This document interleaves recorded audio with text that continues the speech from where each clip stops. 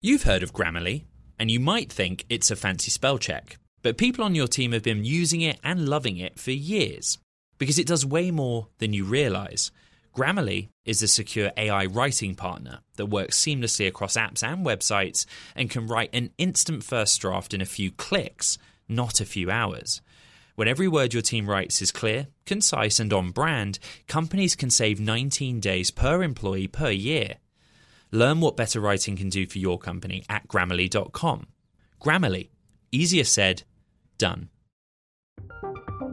From Silicon Valley to Wall Street, the promise and perils of artificial intelligence are playing out on the world stage.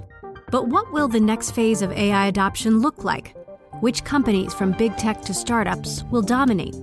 And where do the risks and unintended consequences lie? I'm Emily Chang.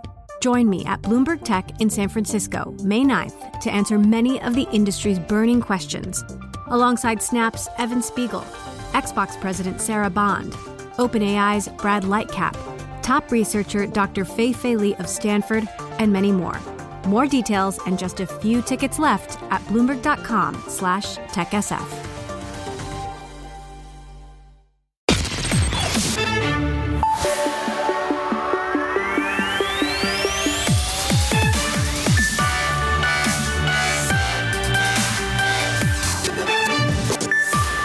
Hyde at Bloomberg's World Headquarters in New York.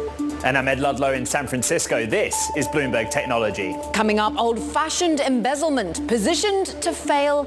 Any regulation would have helped. They're just some of the CEO, John Ray III, and the words he had to say of FTX under Sam Bankman-Fried. We dig into the testimony and what's to come of it.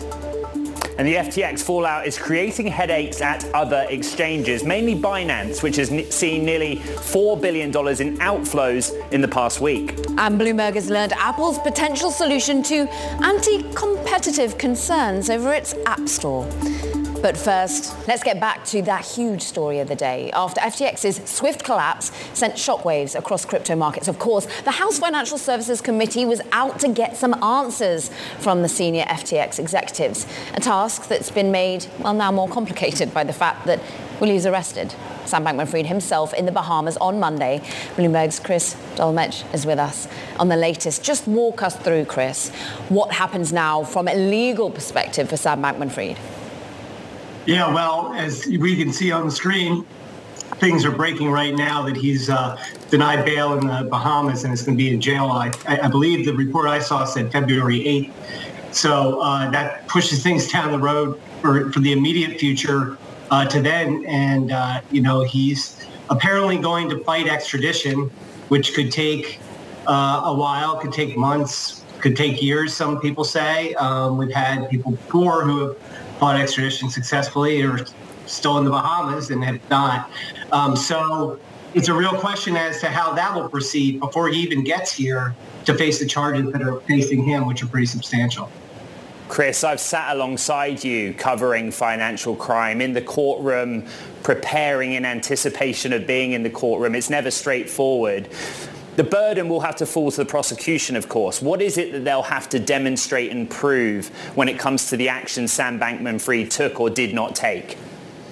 Well, they're going to have to show that he used, he's charged with wire fraud, securities fraud, commodities fraud, and conspiracies to commit those as well. So they're going to have to show that he used, basically that he lied to investors or lied to customers by misrepresenting the state of the company's finances or omitting material facts about the company's finances. And when we say material, we mean things that would matter to a reasonable investor when they invest, if that would matter to them in their decision to invest with him or to give them money. And that would be the burden that they would have to show on each of those 8 counts to get a jury to convict. Bloomberg's Chris Dolmetsch there on the legal and courts beat. Thank you.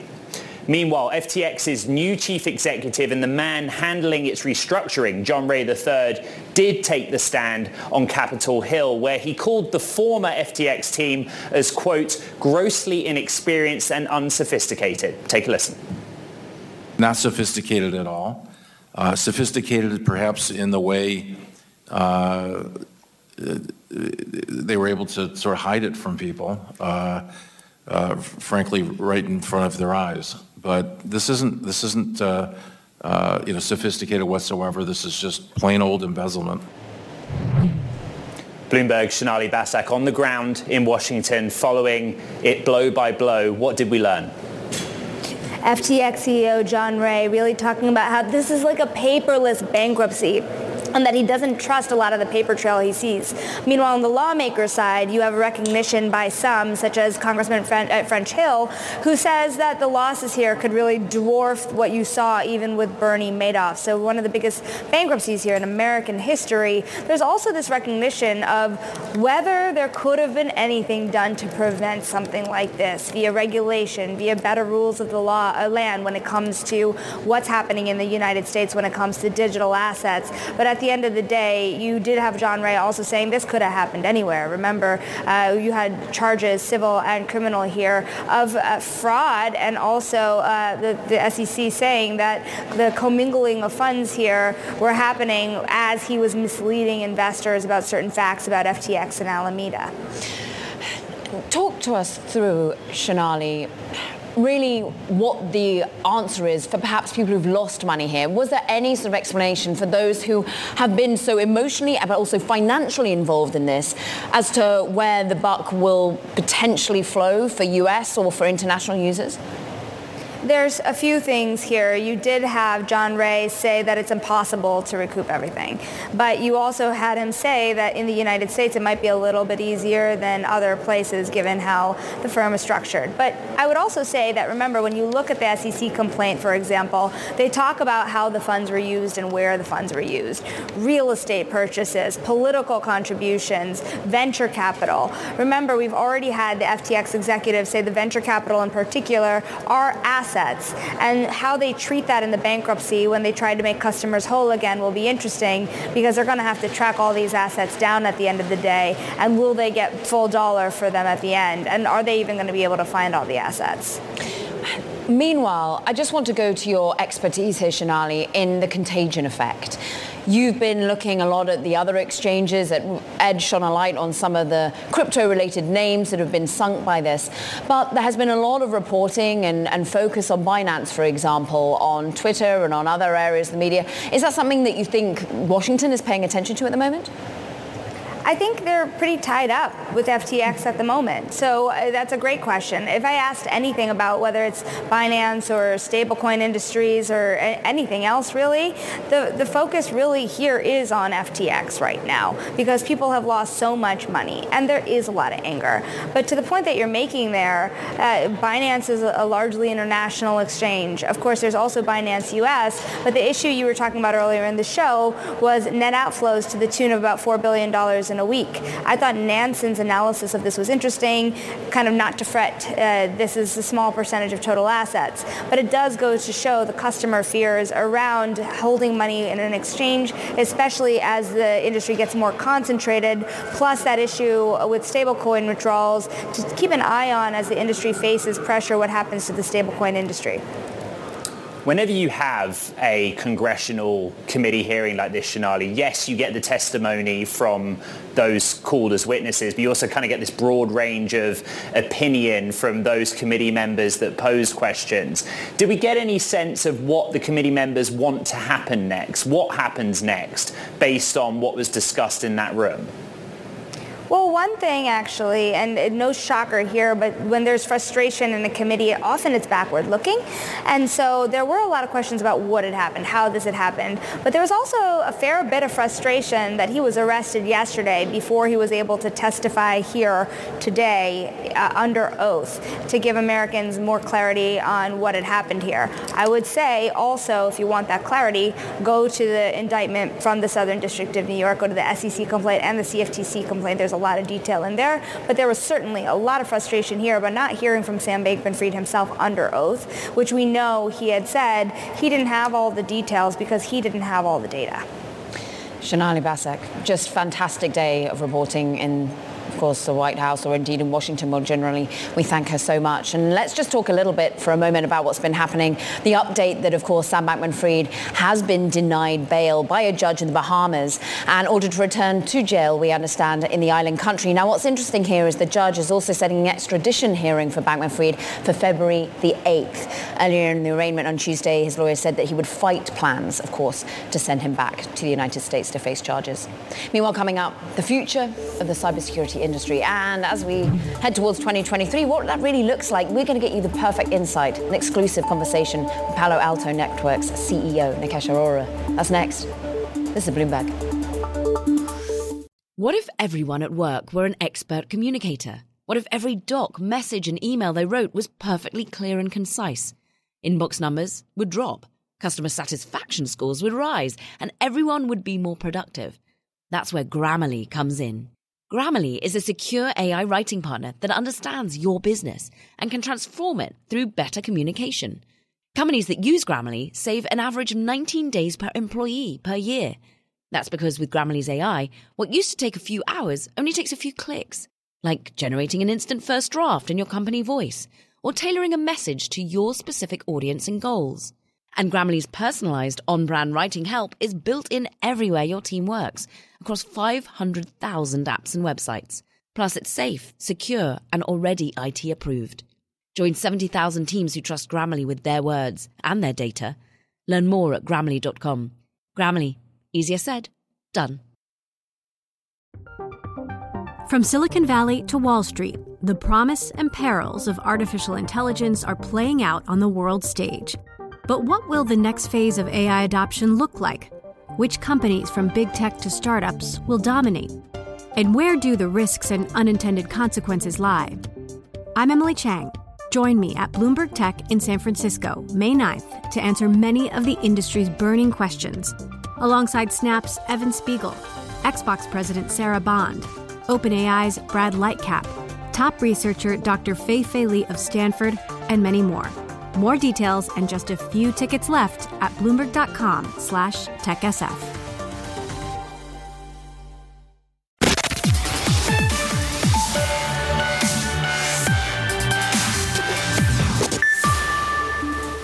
We've got to talk cyber right now because it's been an increasingly important focus for companies, for governments, and of course, this year we're going to talk about cybercrime as it persists. Palo Alto Networks CEO Nikesh Arora joins us from its global cybersecurity conference in Las Vegas, bringing together more than 2,500 cybersecurity professionals to discuss just that, the increasing nature and all-encompassing global nature of cybercrime, Nikesh. But what about cyber spending? We want to understand right now, when you're getting up on your fireside chats, when you're thinking about innovation in the space, as you have been with, of course, with Google Cloud, are people still willing to spend as much as they used to in this environment of economic downturn? Well, Caroline, first of all, thank you for having me as we kick off our Ignite conference in Las Vegas. Look, I know there's a lot of conversation around the macro environment and what is going on with potential budgets and cyber spending and IT spending, to be honest, in the future. And whilst we are seeing some degree of caution from the customers out there, I don't think the demand is going away because there's a lot of historical debt that needs to be paid because we built infrastructure over the last 30 years, which needs to be replaced because everyone's reliant on technology, and that requires a lot of our customers to upgrade their capabilities to get more and more sort of up to speed with the current techniques in the market. And as you know, the bad actors aren't waiting in an economic downturn. They're attacking with full gusto. They are, and therefore, what of the space, the competition in the space, the people, the customers, who do they turn to in this moment? Is it market share that's been growing for you, and how have you been winning that, if so? Well, Caroline, 4.5 years ago, we were a single product company. In the last 4.5 years, we have built a portfolio where we lead in 13 categories of cybersecurity. This is a feat which hasn't been done before by any cybersecurity company. So, the silver lining in this macroeconomic environment is that customers are looking to reduce their total cost of ownership and increase their security posture, security outcome, as you'd like to call it. And that makes us a perfect partner for them because we have spent the time the last 4 or 5 years trying to put our platform together. And that's helping us because, people are coming to us in this consolidation sort of driven market. Nikesh, it's been a busy week for Caroline and I, and we're only 2 days in. We called Monday Merger Monday because of just the relentless news flow on M&A. You're at Ignite 22, 2,500 of your friends and peers and industry colleagues. Historically, I look at your M&A track record. Is M&A an option for you guys right now? Well, Ed, we've bought 17 companies so far since I've been here for 4.5 years. So yes, we have a reasonable appetite for M&A, as you can probably tell. But we really focused on expanding our product capability and product portfolio. And we've done M&A slightly differently than traditionally in enterprise. We've actually looked for number one or number two in a particular category. We made sure that the founders that come to work at Palo Alto have stayed with us. We made sure they run our business. In fact, I was noting the statistics this morning. We have 14,000 employees. 80% of those people are new to Palo Alto in the last 4 years. So we have made sure that this transition that we've undergone through M&A and through organic development has been sort of balanced with increasing in our own capabilities. So we think we've paid off all the cybersecurity technical debt we've had to pay to build this into a large platform company for the future. I didn't hear a no. I didn't hear a no on the M&A question. How did you hear a yes? Well, I didn't hear a yes either. Fair enough. Caroline made a really good point earlier when we were talking before the show that when it comes to cybersecurity, cybercrime is not moderating, even if the spend of your customers is. What are the drivers behind corporates who think, right, I better now protect myself and invest in this area? What are the key events from this year that have pushed executives to get their checkbook out? Well, Ed, last year in 2022, we had 2,500 confirmed ransomware victims, which means 2,500 companies had to deal with an environment where their technology did not help them. They got breached, their systems were shut down, they had business interruption, and they either had to negotiate their way out of a situation or had to pay ransomware to get out of it to get back to business. Now, that is bound to leave a scar on you. You're going to sit down with your IT team and your security team and say, this should never happen again. So the market just minted 2,500 new customers who are not paying attention to cybersecurity. And what's happening is, the whole pandemic, the whole work from home, the whole fact that online was the only way to get business done because your stores were closed, has put a tremendous focus on making sure that your technology infrastructure is working 100% of the time. That requires it to be uninterruptible. It requires it to have business continuity, and there, cyber becomes your biggest risk if something happens to your tech infrastructure. Nikesh, you do a global cyber survey, and what caught my eye was not only just how everyone has experienced it. What was it? 96% reported experience a cybersecurity incident in 2022. But what really interested me was the talent issue. And you talk about a cyber skills shortage, and that basically most respondents are saying they're having to turn to automated ways of tackling cybersecurity because of talent shortage. How are you looking to tackle that talent shortage in this market? So Caroline, look, you already gave the answer in what you said. I don't think we have a talent shortage. I think we have a sort of a perpetration of too many vendors, too much integration, which is done by our customers who in some cases don't have all the skills needed because they're running a 2,000, 5,000, 10,000 people organization, and they should be busy doing their business, not worrying about protecting their infrastructure by stitching cybersecurity solutions. That job should be our job. That should be the industry's job. And that's kind of what we've been working on for the last 4.5 years. 4.5 years ago, we went out and said, listen, this is a data problem. This is an AI problem. It was funny. I was remarking earlier that I played with GPT-3 and ChatGPT over the weekend, and it is giving you a little window into what AI is capable of, how natural language processing should be able to answer your question without requiring humans to get involved and looking at screens and trying to figure out what the problem is. So I think this is a data problem. I think this is an AI problem. We need more data and AI professionals, not really cybersecurity professionals who can understand 50 different vendors in the infrastructure and stitch it one at a time for each customer. So this is an automation problem. This is an AI problem.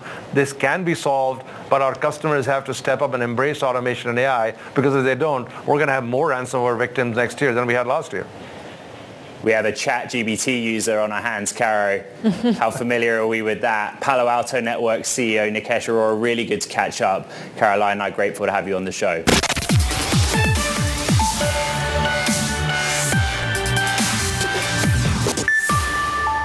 Let's talk about Twitter's Trust and Safety Council. Experts Know More, a group of independent experts. It was created in 2016 to help tackle child sexual exploitation, hate speech, harassment, other problems on the platform. But it's now been disbanded. And a letter was sent to the team saying, as Twitter moves into a new phase, we are reevaluating how best to bring external insights into our product and policy development work. Several members recently quit the group over concerns about the company's ability to police the platform for harmful content, Ed. Yeah, that's right, Cara. And Apple's making some changes of its own, preparing to allow alternative app stores on its iPhones and iPads as part of a sweeping overhaul to comply with strict European Union requirements coming in 2024. Bloomberg's Mark Gurman broke that story and joins us now. Mark, what have you learned in your reporting about the changes that Apple's working on internally? Thank you both for having me. Yeah, Ed, you explained it well. Basically, Apple has a major project in the works across its software and services organizations to really revamp the underpinnings of iOS and iPadOS and some of its other operating systems to meet these very stringent and very broad requirements coming into place in 2024 from the European Union.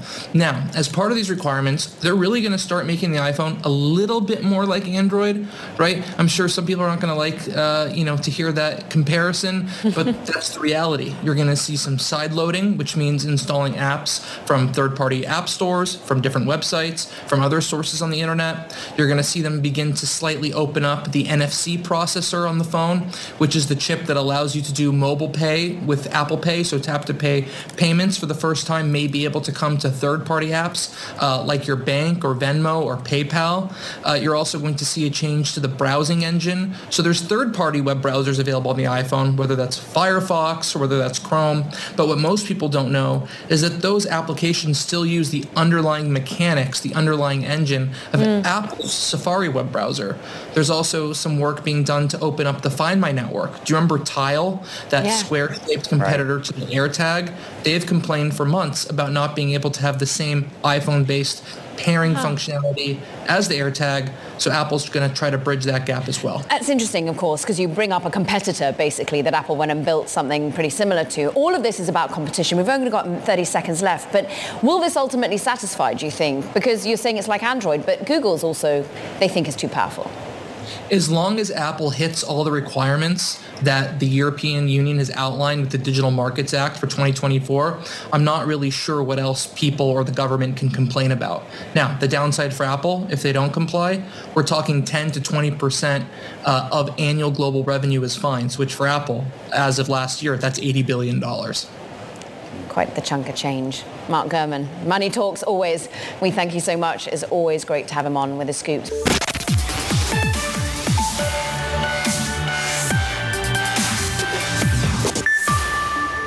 Welcome back to Bloomberg Technology. I'm Caroline Hyde in New York with Ed Ludlow in San Francisco. And Ed, you are always a busy man across our screens, but also by writing scoop after scoop. Just tell us about the SpaceX fundraising one. Yeah, so Bloomberg's learned that Elon Musk's SpaceX wants to sell insider shares at a price that would raise the company's valuation to about $40 billion, according to sources. This makes SpaceX the most valuable private company in the US. It's up from a $127 billion valuation in July. That's according to PitchBook data. You know, this is a company that's dominating, right, the market for commercial space launch. They have Starlink, which is their satellite-based internet. And, you know, in the past, Musk has said that Starlink could be spun off in a listing, right, once cash flows more predictable. I'm really interested in your take on this story. You know, it's a tender offer. We don't know yet for certain if they'll do a primary as well. And I know, you know this better than anyone, for every seller there's a buyer and buyer there's a seller. But what gets me is that there's clearly an appetite from investors to get involved in SpaceX. And when it's led by, well, ostensibly one Elon Musk. I know that he, of course, has very powerful COOs and operational chiefs, female at that. But I'm interested in, Ed, why on the one side, you're talking earlier about Tesla shares that have been under pressure, worry about the distraction, but then in the privately held business, people aren't so worried.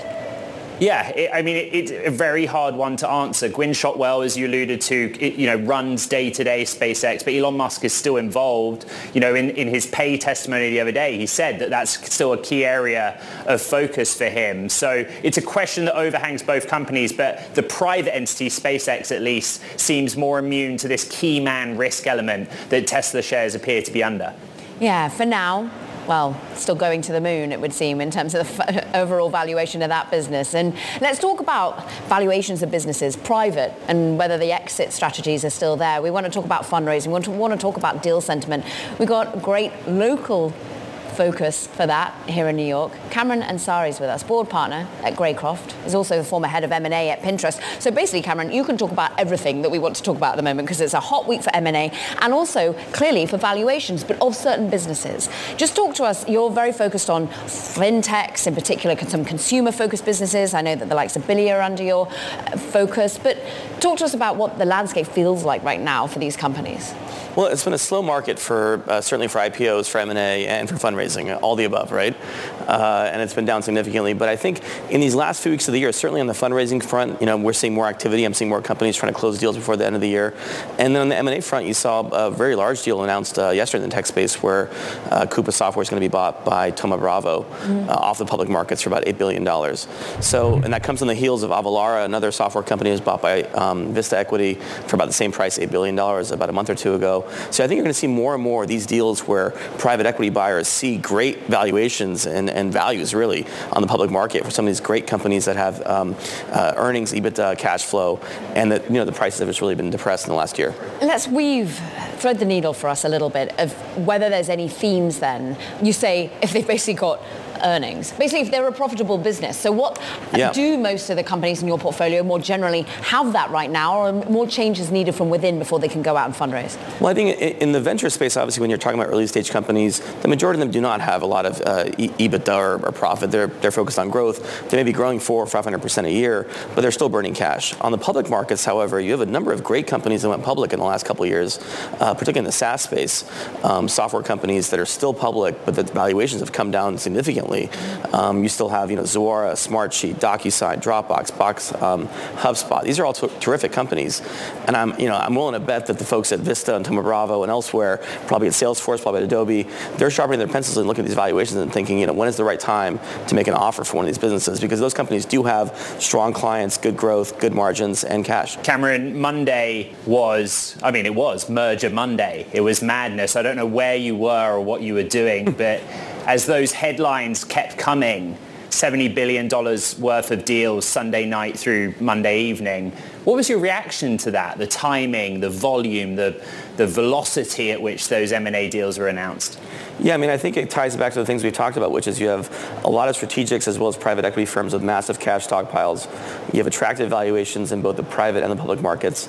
And you have end of the year, right? So it's that time where people want to get things on their books and try to get deals announced before folks leave for the holidays. So, we're seeing that, even on the venture side where people are trying to really get deals done and fundraising completed before, we hit the Christmas and New Year's holidays.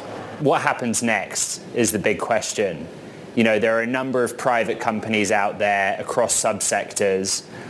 There are names that are associated with going public in the near term, long term. I'm essentially asking you for your outlook and where you see this market going into 2023. Right. Well, look, in 2021, we had something like 992 IPOs, and they raised about $146 billion in proceeds. This year, we've had roughly half of that. I think is the ballpark metric. So it's been down significantly. And even the companies that felt IPO ready, I think have pulled back and are waiting. The two largest on the private side in the tech space, I think, are SpaceX, which you guys just mentioned, and then probably Stripe, the large payments company, which, many folks expect, is going to go public in the next, who knows, 6, 12 months, maybe 18 months.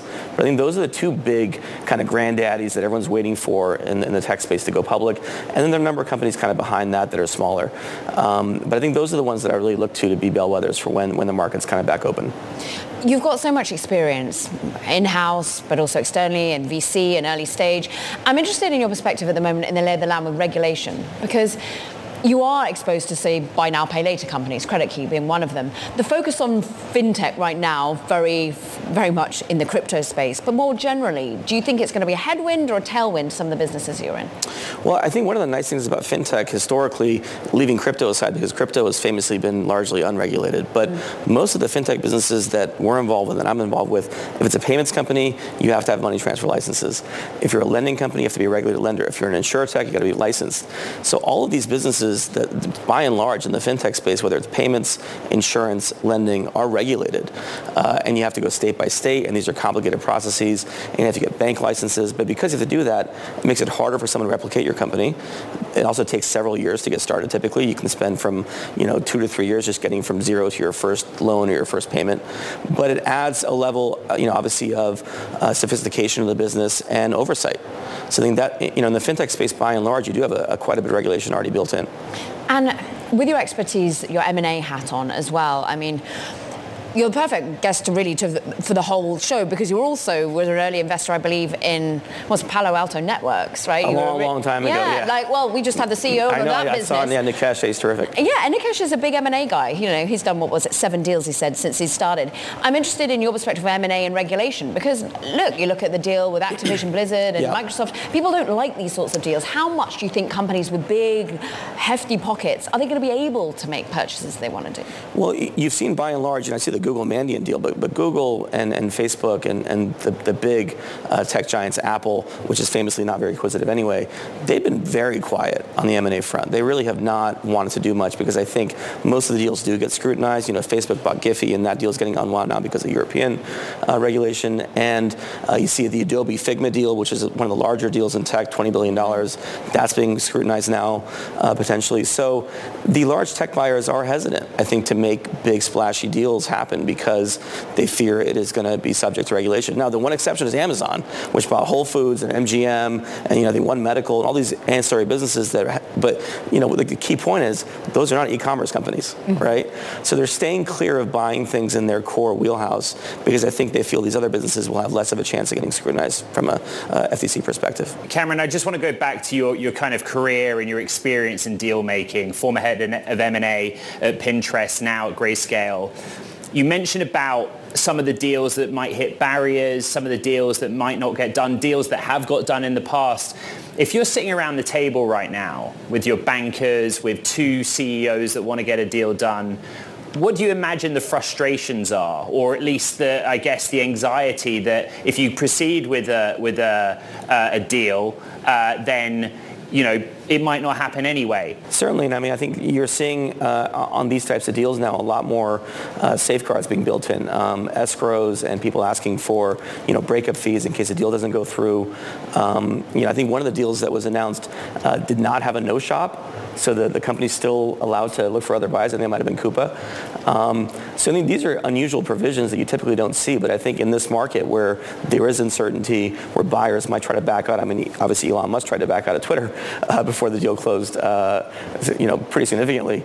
And so I think that's the reality of the current market, and I think in the boardroom, the venture investors and the others are making sure that these safeguards are put in to try to prevent these deals from falling apart, or to at least have backup options and insurance policies. All right, Cameron Ansari, a slip of the tongue there. I think I said that you worked at Grayscale, which is, of course, not true. You're a board partner at Greycroft and a former head of M&A at Pinterest, which I got right, and we're grateful to have you on. Thank you. Thank you. Now, coming up, how will the FTX implosion jumpstart crypto regulation? We have the perfect guest for the conversation, the Blockchain Association's Kristen Smith. But before we go to break, let's take a look at how Bitcoin has performed since Sam Bankman-Fried's arrest. It's up the most since FTX filed for bankruptcy. Some near-term performance, but around just shy of $18,000 per token.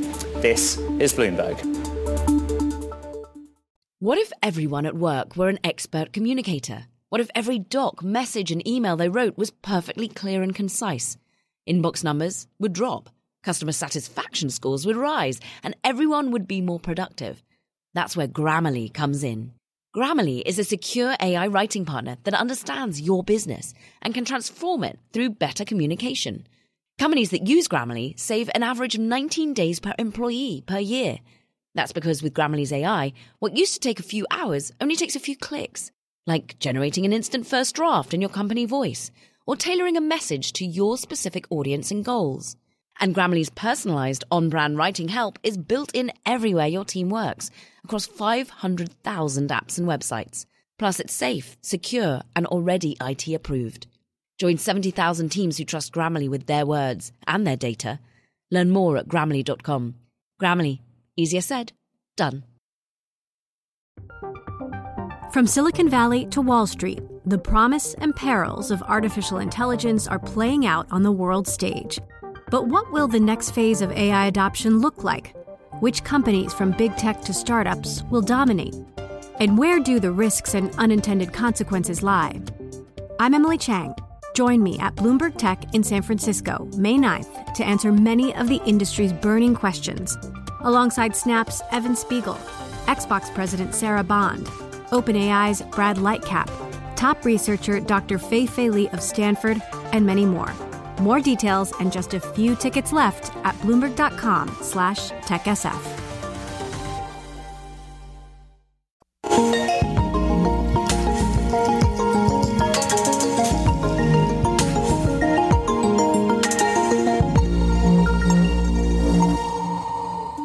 The FTX Group's collapse The implosion of FTX appears to stem from absolute concentration of control in the hands of a small group of grossly inexperienced and unsophisticated individuals. Appears to have all the hallmarks of Enron and Bernie Madoff blended together, named Sam Bankman-Fried. This is the antithesis of anything that is permitted in regulated markets. Who failed to implement virtually any of the systems or controls that are necessary for a company entrusted with other people's money or assets. Justice seems to be, in process, which I think is welcomed by those in the crypto industry. As more and more information comes to light, I suspect there is a good chance there'll be more people under the microscope for sure. This isn't, sophisticated whatsoever. This is just plain old embezzlement. Busy today. And the U.S. District Attorney Damian Williams, of course, calling the FTX scandal one of the biggest financial frauds in American history. But from all the fallout of the FTX downfall, will regulators actually get a grip on crypto to make it fairer, more reliable, so this won't happen again? For more on the regulatory outlook, we turn to Kristen Smith, the Executive Director of the Blockchain Association, which assists in key policy solutions among regulators, lawmakers, public for the digital asset space. In particular, you're, of course, dare I say it, sort of talking, some would say lobbying on behalf of your members, Everlabs, BH Digital, BitDeer, not FTX. Not FTX, thank goodness. We actually had tremendous differences on strategy with FTX, and so they were never part of the Blockchain Association. And so if there's a silver lining in all of this, it's that we don't have to be competing with them for strategy in Washington anymore. Okay, so talk about strategy. Talk about out of the ashes, the roses that will grow, that many will hope is an easier playing field, a more clear playing field, a more transparent playing field. Is that likely? Because we asked our audience, we had a Twitter poll, we asked them whether they're confident or not as to whether crypto regulation will meet the mark at this moment. And as we can bring up, 46% say don't hold your breath. People are on the fence. Yeah, well, listen, I think there was a really healthy discussion going on in Washington prior to the collapse of FTX on what we need to do to move forward with crypto regulation. I think there's two key areas, one dealing with fiat or dollar-backed stablecoins and what those regulatory parameters should look like. I also think we were starting to have a healthy conversation around what crypto exchange, the spot markets where consumers buy and sell crypto, what the appropriate regulation for that should look like. Those are two very clear gaps.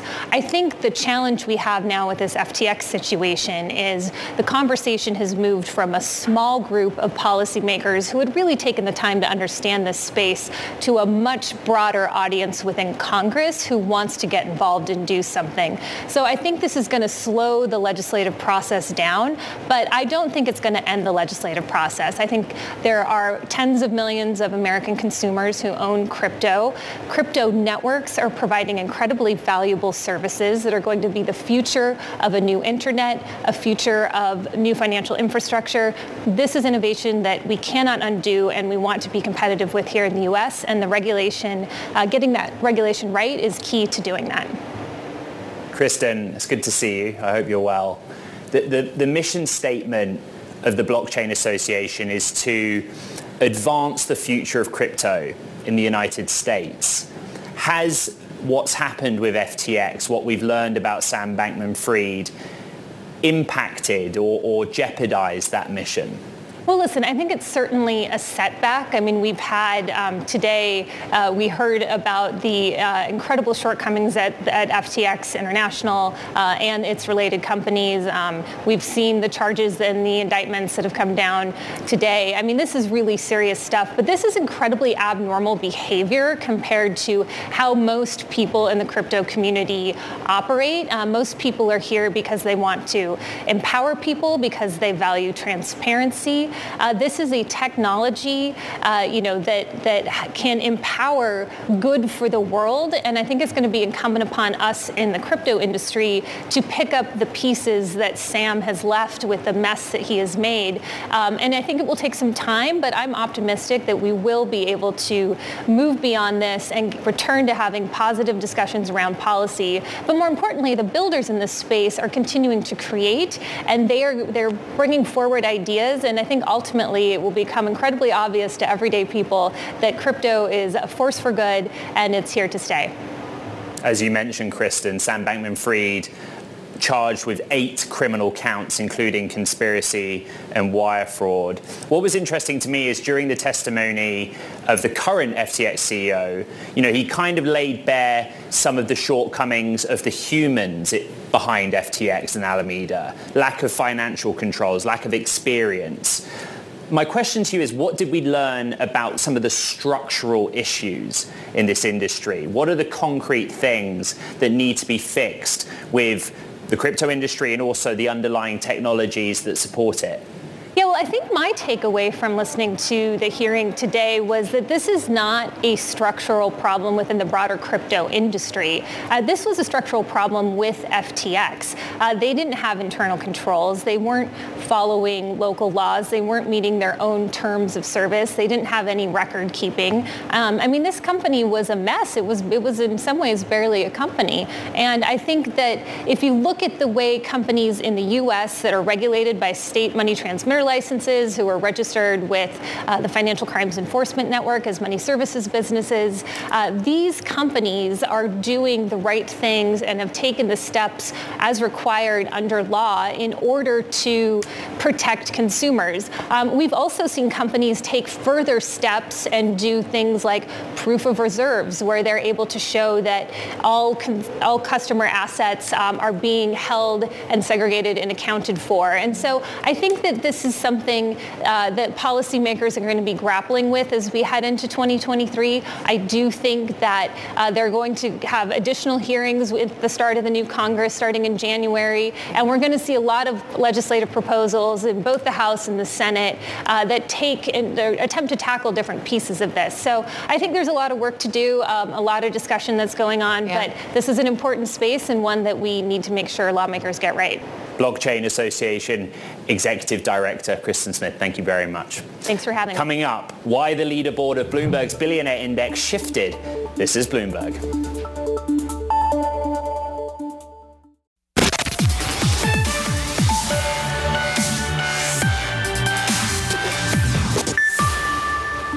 Going viral today is the new lineup of the world's richest people on the Bloomberg Billionaires Index. Elon Musk, once worth as much as $340 billion, was dethroned as the world's richest person. Today, Bernard Arnault, the founder of LVMH, took the title instead for now. And Musk, of course, he's lost more than $100 billion just this year and is now worth, only $167 billion.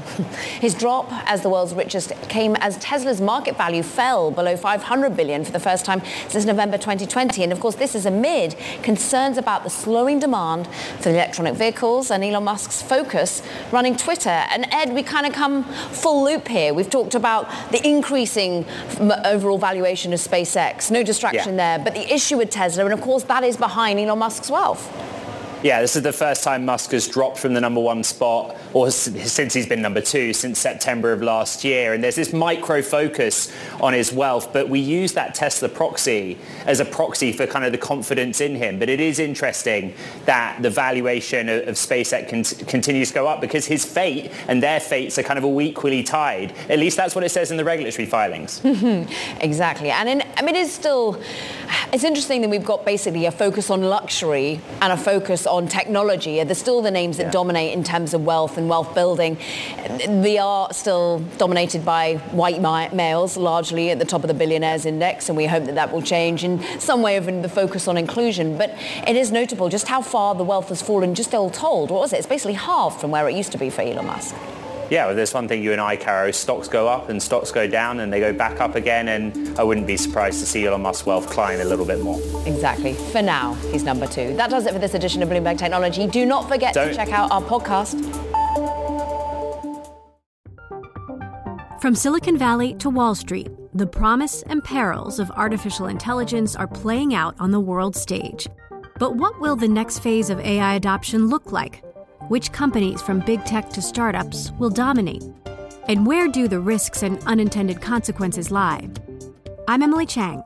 Join me at Bloomberg Tech in San Francisco, May 9th, to answer many of the industry's burning questions, alongside Snap's Evan Spiegel, Xbox President Sarah Bond, OpenAI's Brad Lightcap, top researcher Dr. Fei Li of Stanford, and many more.